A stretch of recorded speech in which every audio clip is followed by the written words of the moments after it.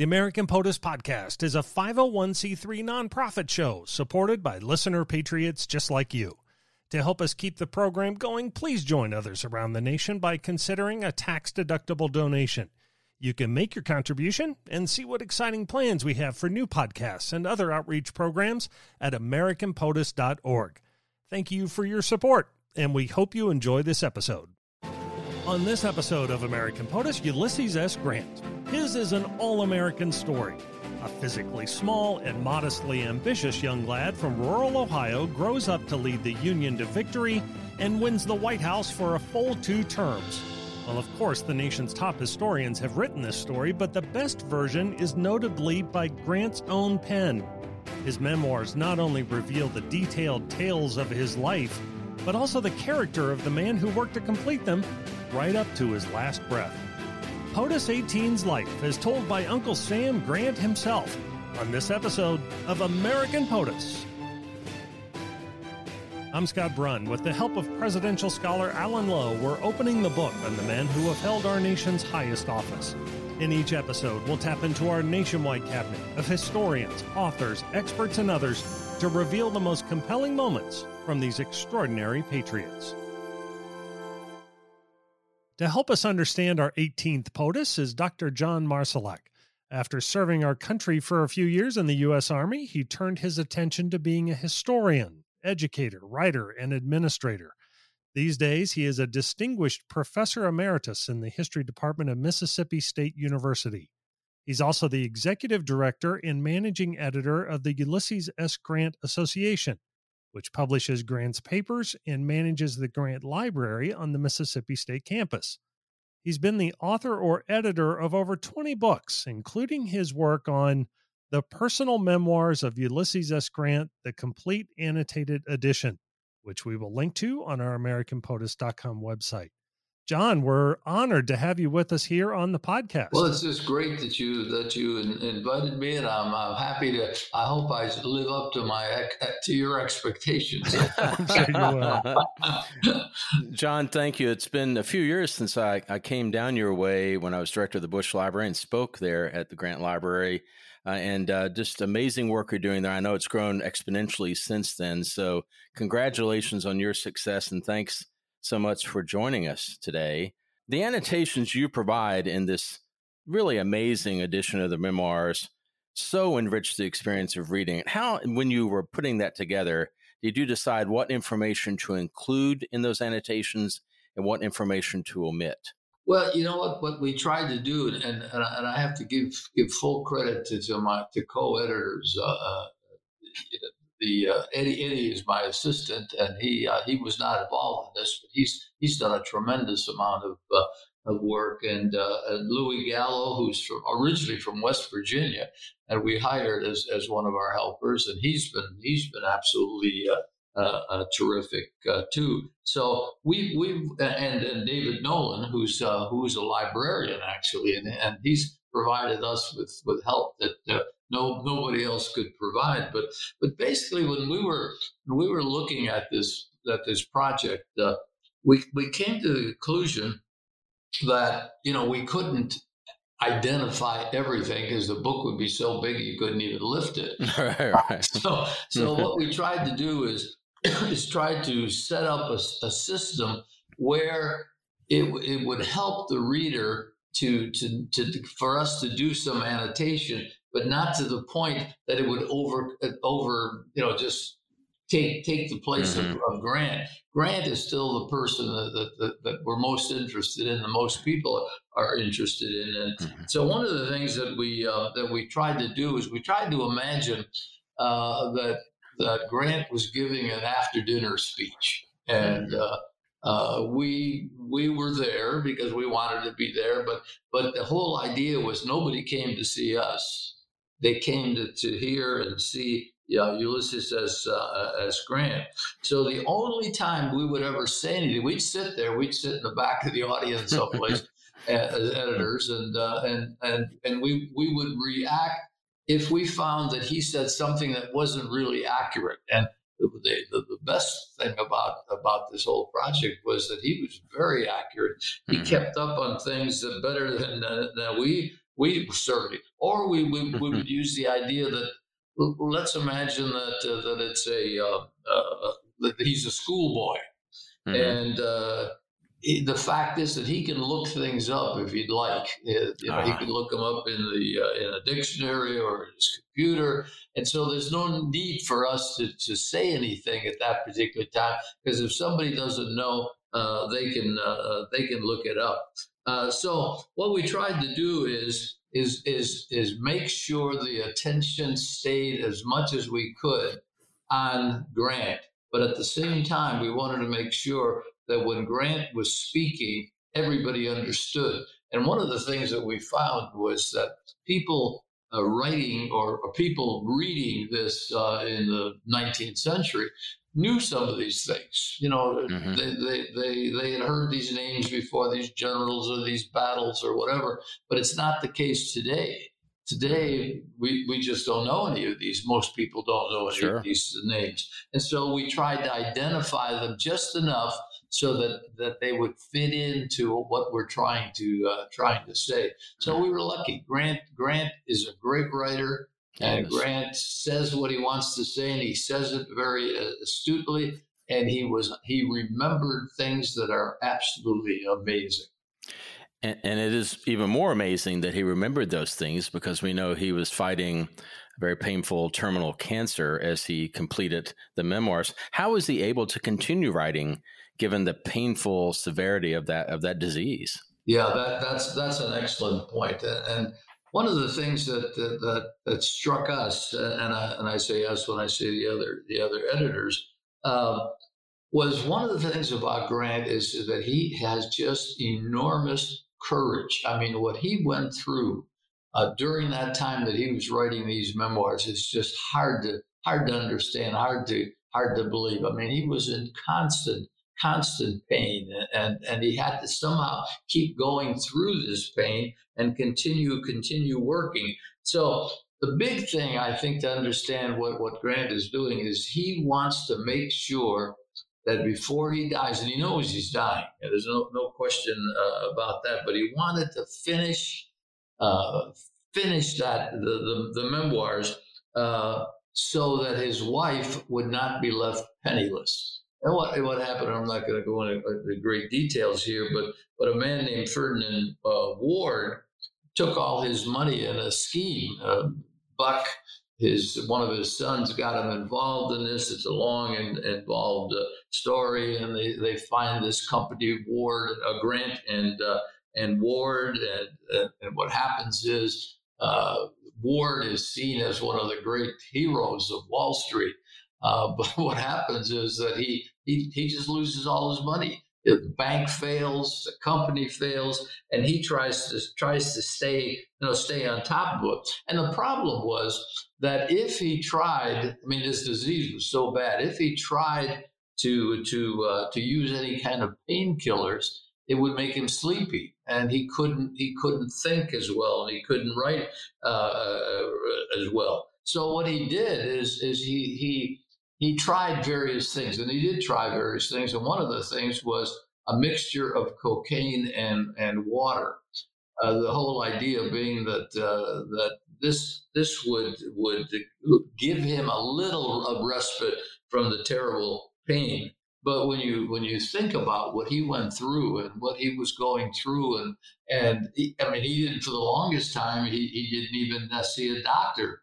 It was 4 months before he saw the doctor, and at that time he thought some bee or something had stung him at the back of his throat, and really that wasn't the case. So what he had to do, he went and he had the best doctor, the best person, well, the best throat doctor, I guess you could put it, that was available at that time, Dr. John Hancock Douglas. And Douglas tried to do everything he could, but let's face it, it was just hopeless.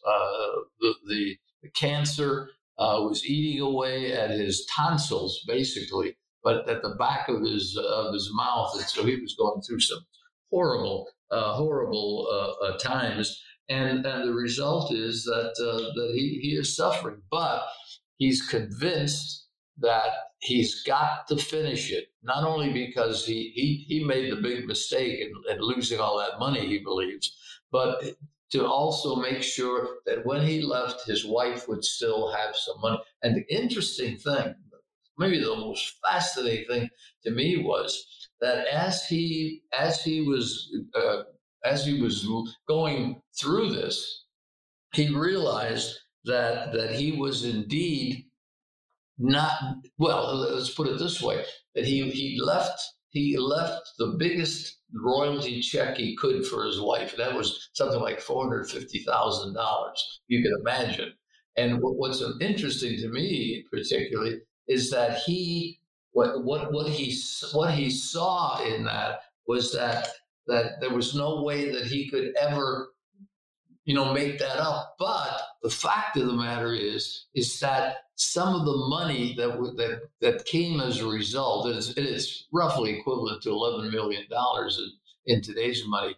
But what he got was that some of that money was still in family trust funds a couple of years ago. So you can just imagine what he was able to accomplish. And a lot of it, I go back to the very first thing I said.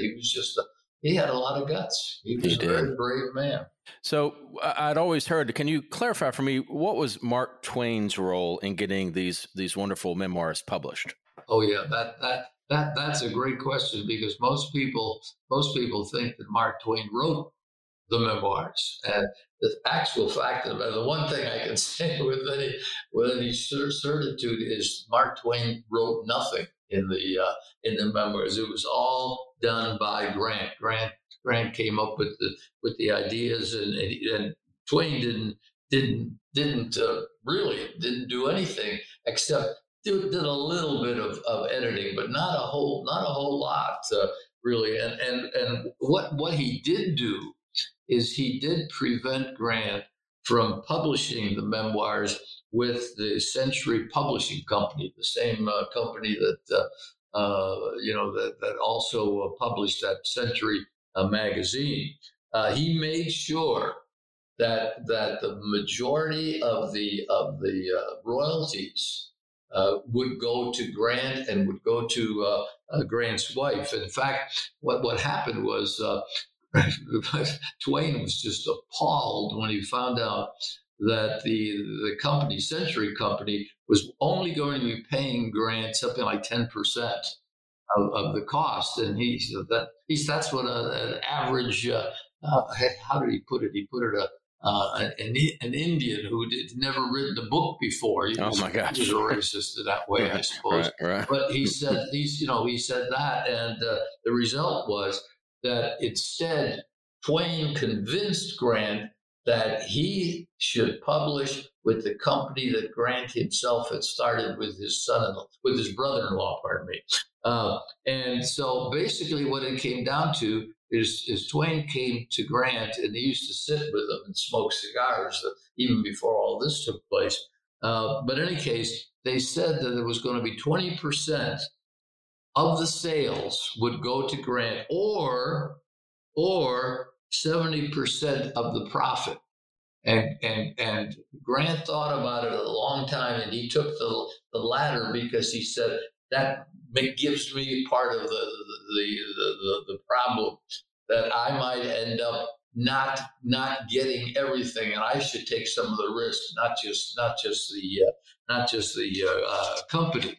So it was something like $11 to $13 million in today's money that he made on that particular book, and it all went to the family, particularly to Julia, the wife, and she lived, of course, into the 20th century. But then, and there are still descendants left that belong to our Grand Association, for example. But that $450,000 check that Grant received from the Twain Company, the Webster Company was actually what it was called. That particular amount of money was the largest royalty check ever given to anybody up to that point in American history. and very well deserved, for sure. Now, in those memoirs, after Grant tells us about his youth, he dives into the story of his time at West Point. Right. Can you tell us how did he perform at West Point, and how did the experiences there shape the man we know later as a general and as a president? Well, and actually, Grant is a terrible cadet at West Point. If truth be known, the only reason he didn't want to have anything to do with the military, and the only reason he went there was because his father figured out that if he went to West Point, it wouldn't cost the father any money. And so that's why he went to West Point. He came from really a poor family. His father was one of these guys that was always, looking at various angles at things, and the result is that you just never knew what was going to happen. So one day at dinner, Grant's father says, "By the way, your friend is flunked out. The guy who lives just up the street has flunked out of West Point. So I'm going to talk to one of my people that I know, a guy that I had been a friend, but I hadn't talked to for years. But I'm going to ask him to appoint you." And he said, "But I don't want to go."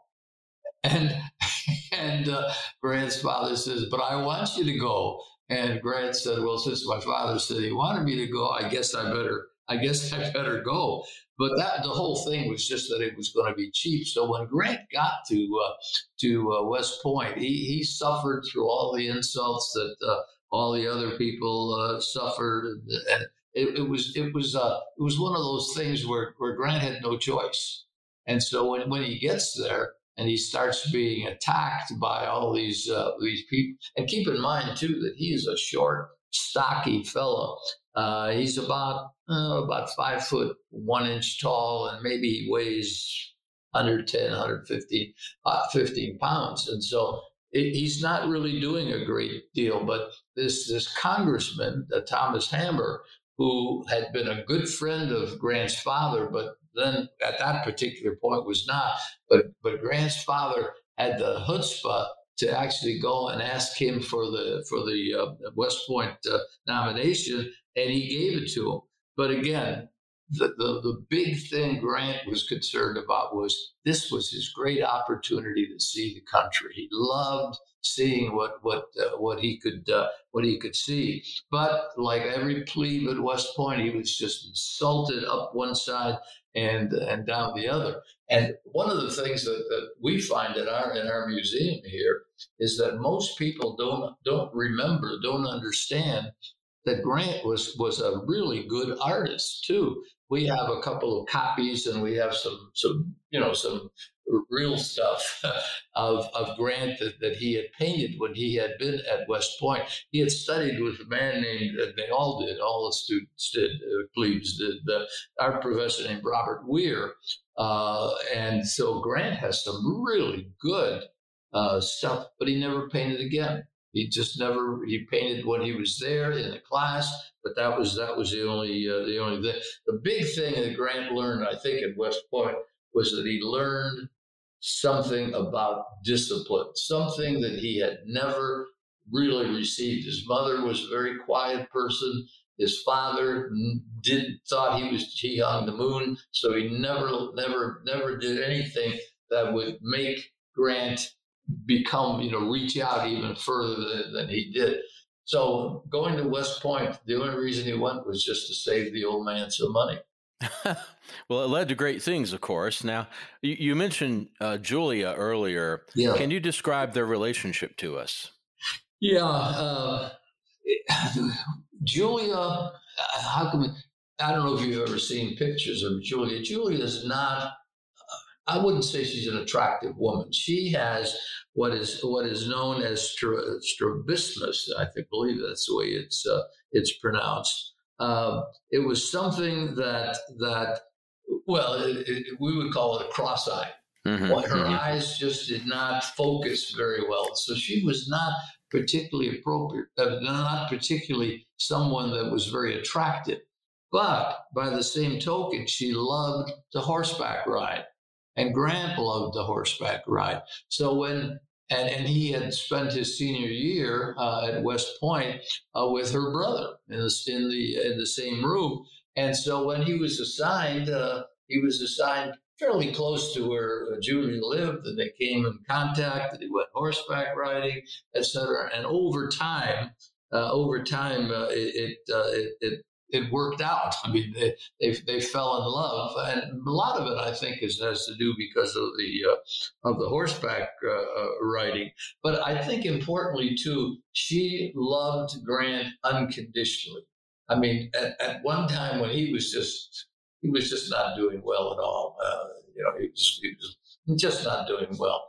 And she thought he's going to be president someday. And everybody laughed at her. They said, "Are you kidding me? This guy going to be president? It'll never happen." And even when he was at West Point, he didn't study particularly. He read novels. And so he read things like Lytton Bulwer's books, or he read James Fenimore Cooper's novels. And remember, at that time, people like soldiers who were serious people didn't read stuff like that. But she thought he was terrific. And even her father didn't like Grant because he didn't like the fact that he was going to go into the army. That was not a particularly good thing for him to be doing. So I think from the minute they met till the minute they died, she had unconditional love for him, and he had unconditional love for her. Now, John, is it true? I seem to recall that at some point when they were a bit well off, that she said she might get surgery for her eye condition, and yes. Ulysses said no. Right? Yeah, right.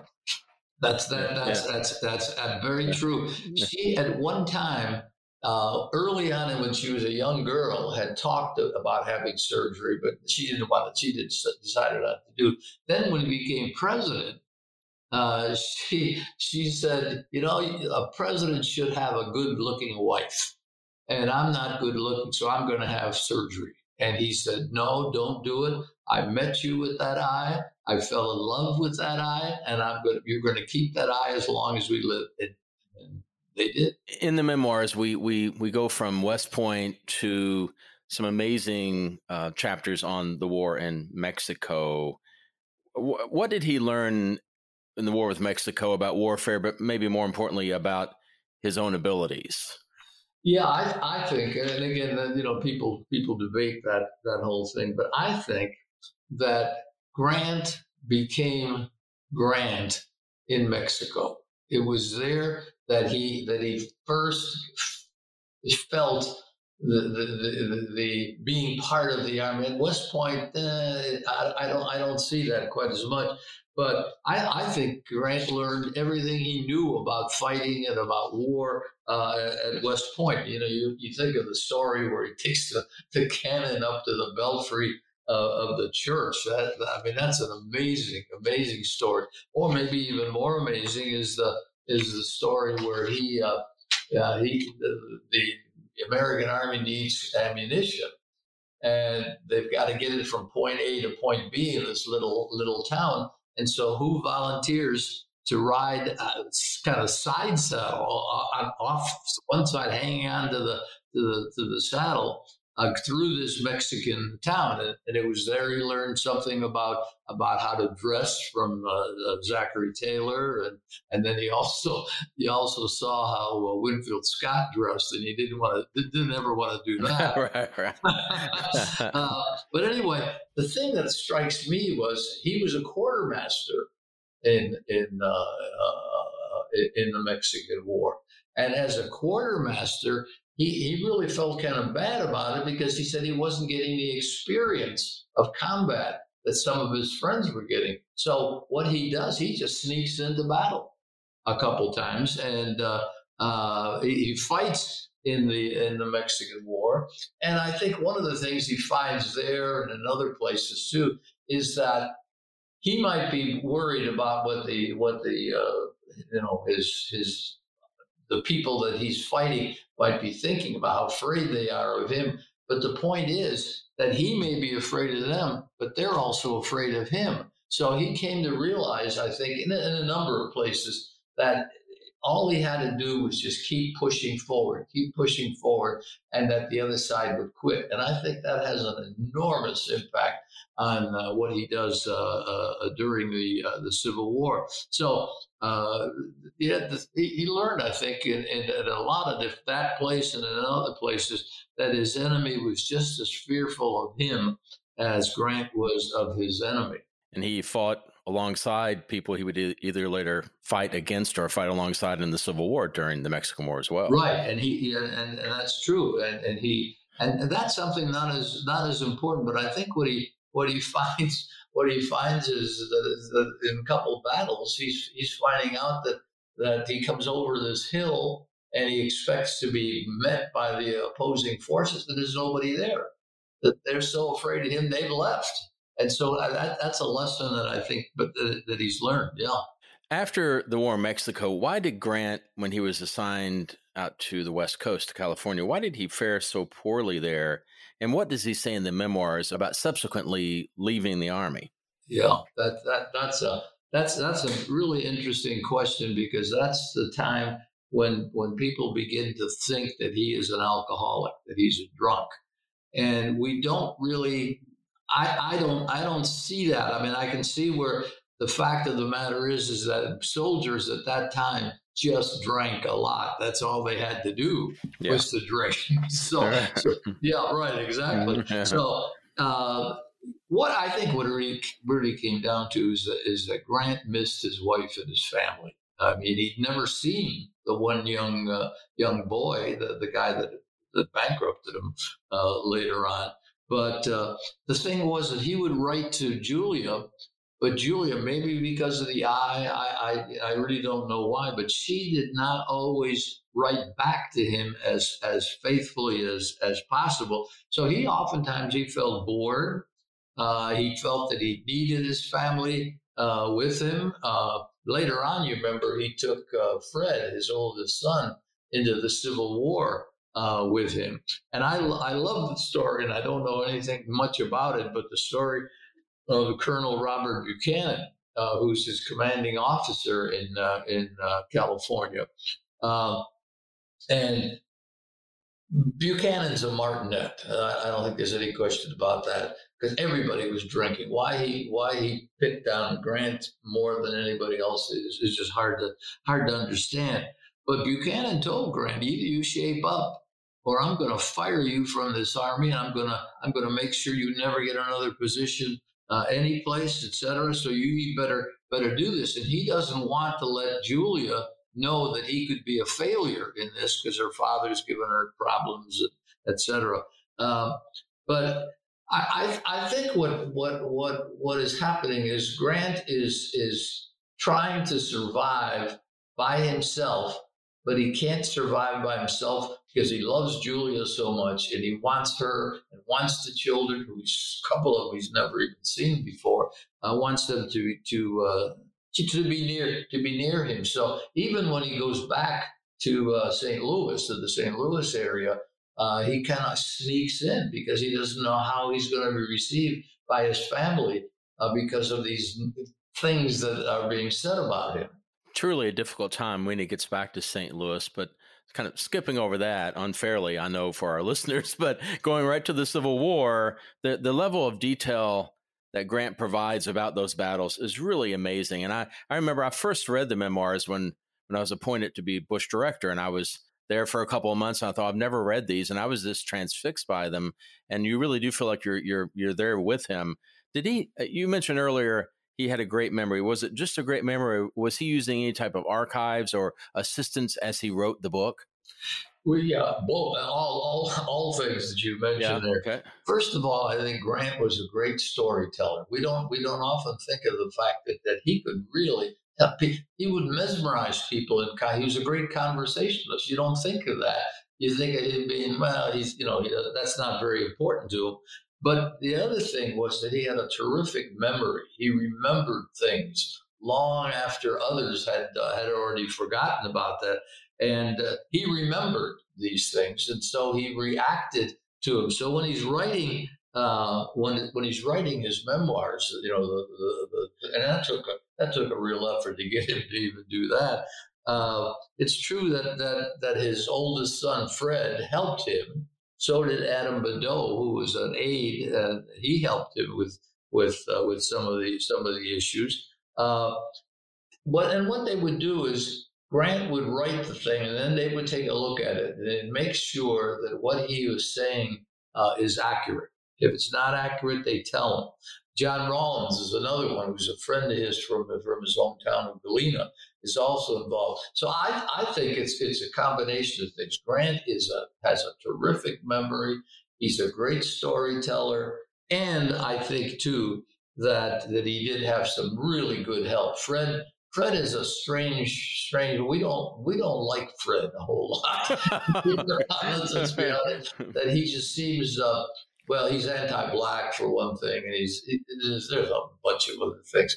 But he was a very good aide to his father, and even when he went into the war, he learned some things from that war, and so all of this helped make Grant's memoirs that much better. One thing I'm always struck by is the comparison between Grant and so many other Union generals who were just failures at the end of the day. What explains the difference between Grant and someone like McClellan? Well, I think that Grant was successful as a general when people like McClellan and others were not.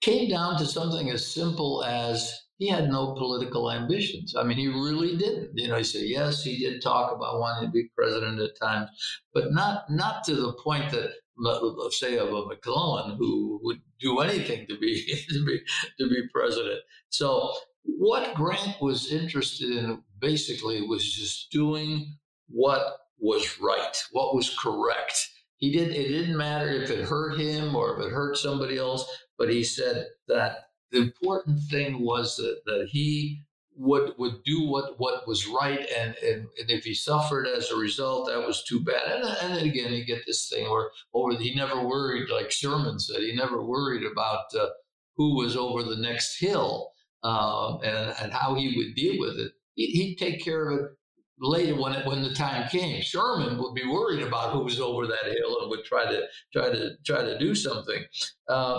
But again, I think what it came down to is that Grant was so successful that he just did what he thought should be done. It didn't matter if it hurt his cause or hurt him or made him look bad or made anybody look bad. He just did what was right.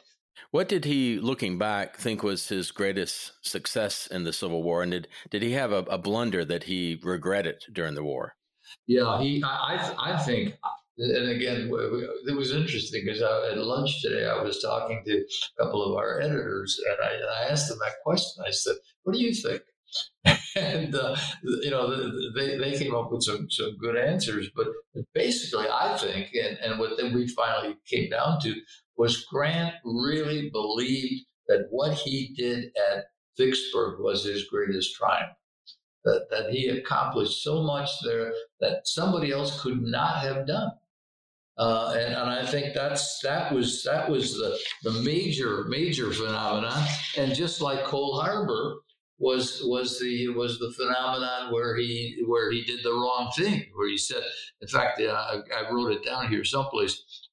Grant said in his memoirs, quote, "I've always regretted that the last assault at Cold Harbor ever took place." And that was where the casualties for the Union were something like 12,000, and the casualties for the Confederates was about 6,200 or something. So, but that I think is what Grant did. Grant looked at the situation, and even that situation at Cold Harbor, he said, "I should have never done it. I made a mistake." And how many generals would admit that? Certainly not McClellan. Not many. No, certainly not McClellan. You're right. So now, of course, I for several years was director of the Lincoln Library Museum, and that relationship between Lincoln and Grant was so important. I recall regarding Vicksburg, doesn't Lincoln write Grant after Vicksburg and say, "You were right and I was wrong. I shouldn't have doubted you on that"? What does Grant say in his memoirs about that relationship with Lincoln? Yeah, that's an excellent point. I think what Grant, and the reason Grant and Lincoln got along so well is because they agreed.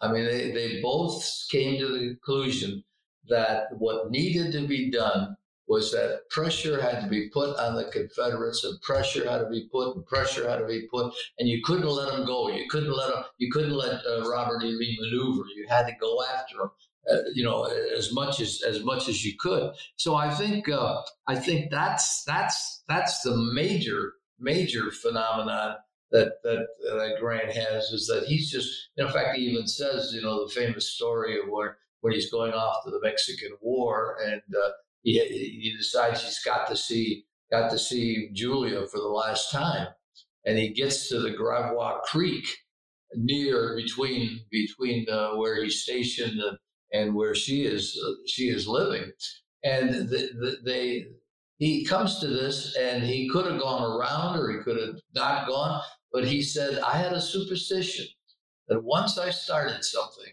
and once I went in a certain direction, I would never turn back. If you think about that, that's precisely what Grant does during the Civil War. He just never turns back, and I think the result is that he's able to accomplish things because he's constantly putting pressure on the other side. I recall Lincoln's note to him telling him to hang on with a bulldog grip, if I remember correctly. By the way, we wrote a book here in our area here called "Hold On with a Bulldog Grip," because in fact, all the pictures that you see of Grant during the Civil War show him as a bulldog. Yeah. So we like that particular. And what makes it even more interesting is the president of the university wrote an article on Stephen D. Lee that is included in that particular book. He gave that book to every incoming freshman. So they all got so we didn't make any money on the deal because he paid for it, but still it was a wonderful thing, A great thing for them to have, for sure. Yeah, right. Yeah. Now, of course, John, just last couple of questions, moving beyond the memoirs just for a second, because of course in the memoirs he doesn't talk about his presidency. We know that presidency in recent years has been undergoing a reevaluation. It's seen in a much more positive light than it had been in past years. What would you cite as President Grant's most important initiatives and accomplishments? Yeah, that's an excellent question, and I have to be completely honest with you. That was one of the toughest questions you asked, because we talking about this at lunch, today. There's so many different things that happen during the presidency that are so important to him. But what I've come down to, and what the other guys aren't going to disagree with me, but first of all, I think is that 15th Amendment. He came to see how important that 15th Amendment was. That he needed to take a stand, and he needed to make sure that the former slaves, now free, did have a chance to participate in American society at that particular point. And I think the same thing happened with the Ku Klux Klan. His attitude toward the Klan, that he had to make sure that those enforcement acts of 1870 and 1871 were passed, because the result would be that it would be, just be a horrible thing if the war was fought, and then these men who had given their part in that war, as Lincoln himself said, it just something has to be done to make sure that their role is recognized. And I think in the same way of thinking is the Treaty of Washington of May of, I think it's 1871, that what Grant could have done is he could have fought the British over this whole issue of the Alabama claims, et cetera, but he didn't.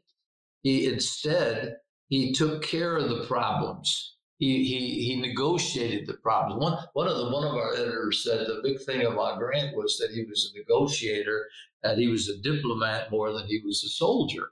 And that's an interesting phenomenon to consider. But I think that what we're seeing now is that Grant is being seen as someone who does play an important role in the 20th in the 19th century. Particularly once Lincoln is gone, then you have this whole situation where the great hero is Grant. And when you think about it, think about this.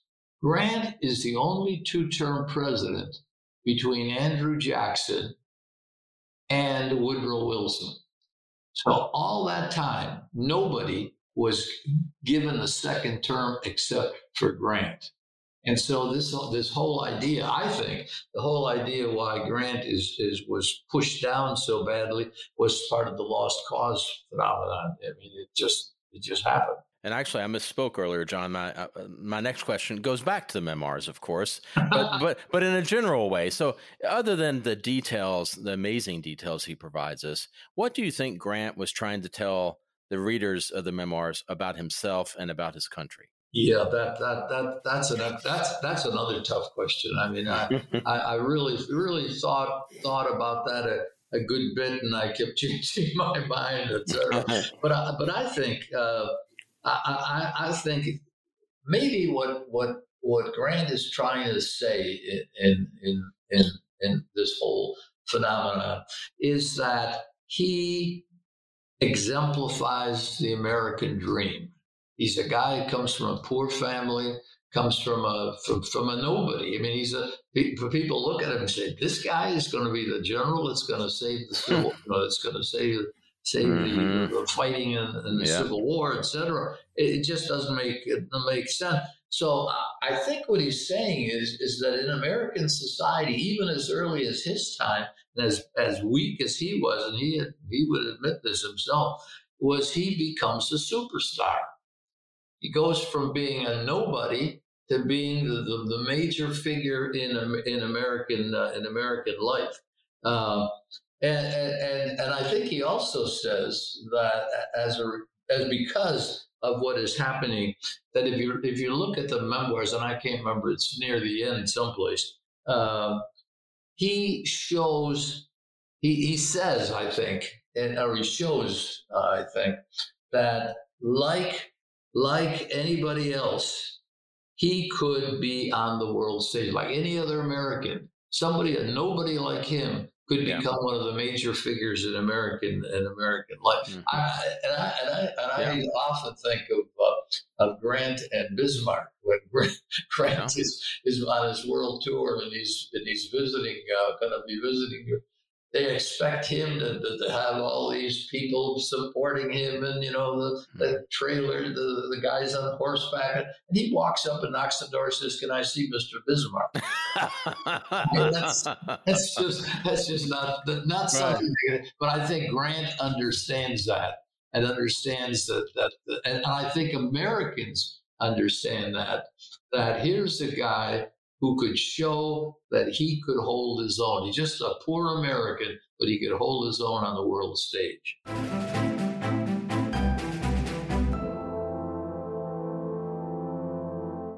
John, a lot of great conversation here about Grant and what he wrote about his own life, but let's dig a little deeper into his personality, okay? Sure. Let's start with his name. Ulysses S. Grant, or U.S. Grant, almost seems too good to be true for a national hero. But there's a somewhat complicated path to this well-known identity, right? There's so many things that you can say.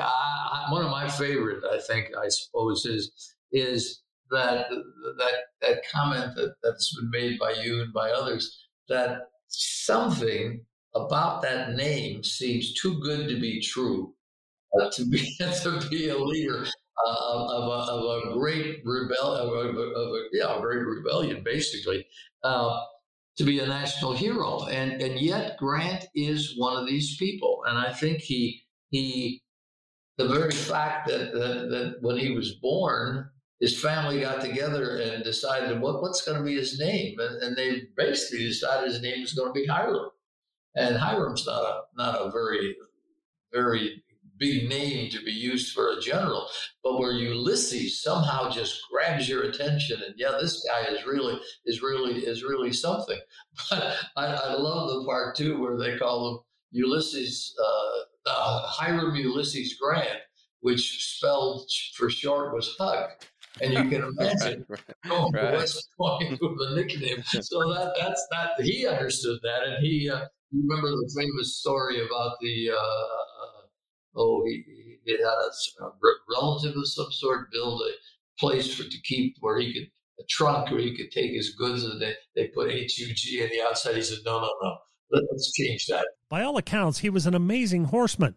Is it fair to say this was his number one passion? You know, that thing that not just got him where he needed to go, but something that he could always work on and maybe have some alone time with. You know, that famous episode at the graduation where he jumps over this high thing that the master or the writing master establishes. It's just beyond my capability, and nobody could believe it because he didn't look like the part. And I love the part where his mother is told by some of the neighbors, you know what your son is doing? He's going into the stables and he's walking around where the horses are, where they might step on him.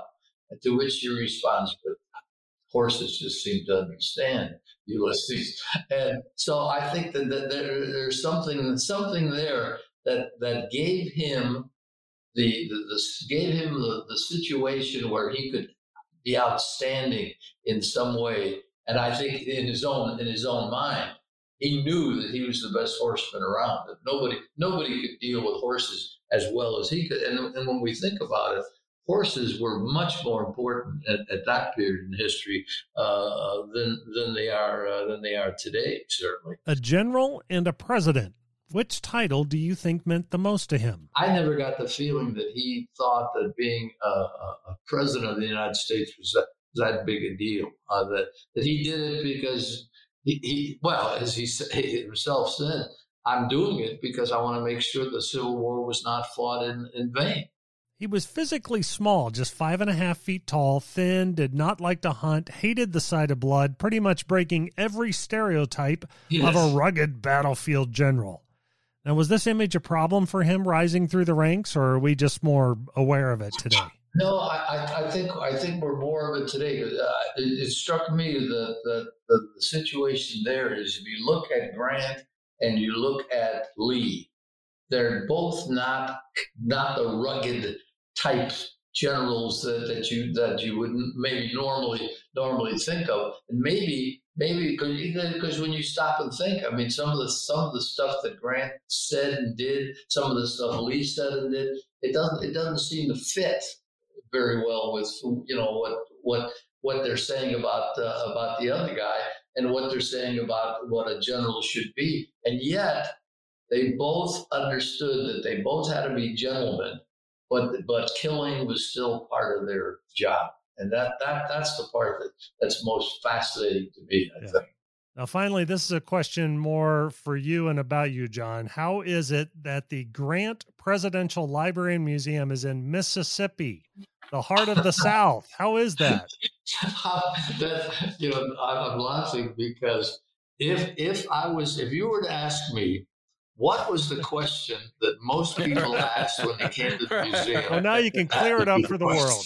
Here we go. Yeah, that's right. No, I think what it is, and the reason we have it is there's a lot of reasons, but I think it was at Southern Illinois University, and Frank Williams, the president of the Grant Association, was involved in it, and I was involved with it, and several presidents of Mississippi State, interim presidents, and that were involved in it.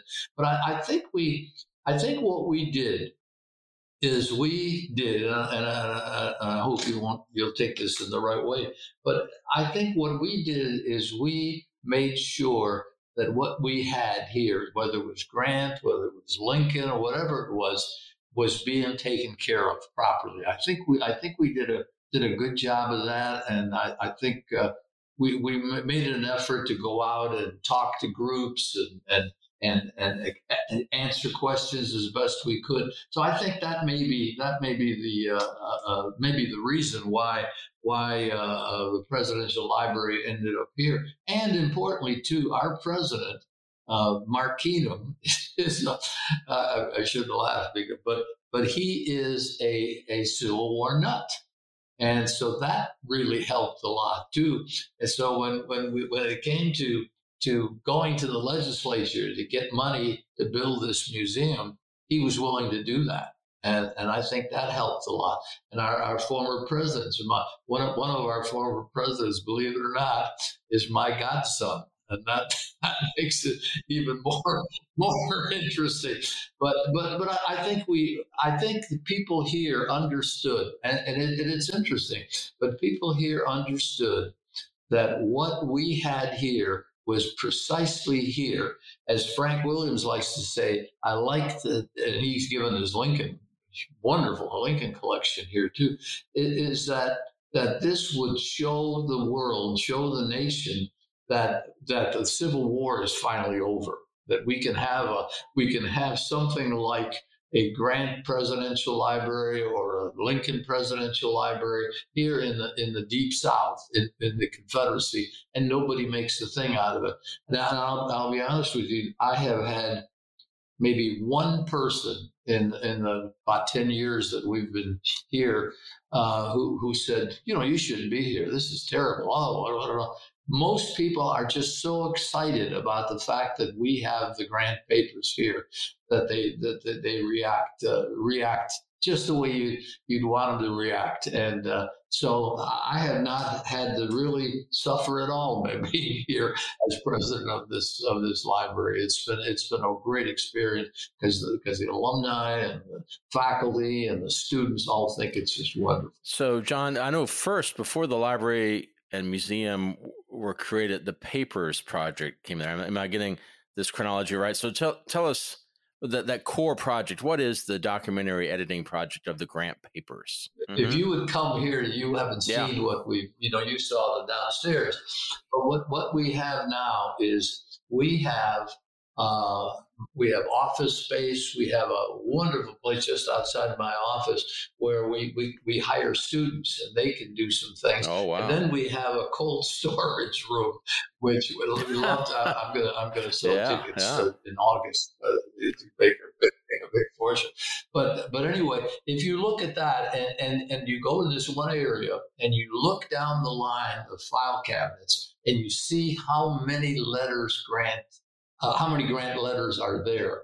It is just absolutely amazing. I mean, people are just flabbergasted by what they see, and we do get a lot of phone calls, and we get a lot of letters and emails and that asking, well, what about this? What about that? What about this? So we I think we're doing some good. We're getting that information out. And I have to tell you, John Y. Simon was an absolute genius when it came to doing this. I mean, if anybody's responsible for what has been accomplished here, it's what's been accomplished in the Grant Presidential Library. That's John Y.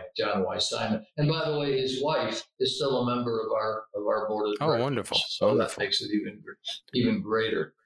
Yes, of course. Now, what is next for you, John, and what's next for the Library Museum? Well, what we're doing now, believe it or not, I wish I could say we were making great progress, but we're not.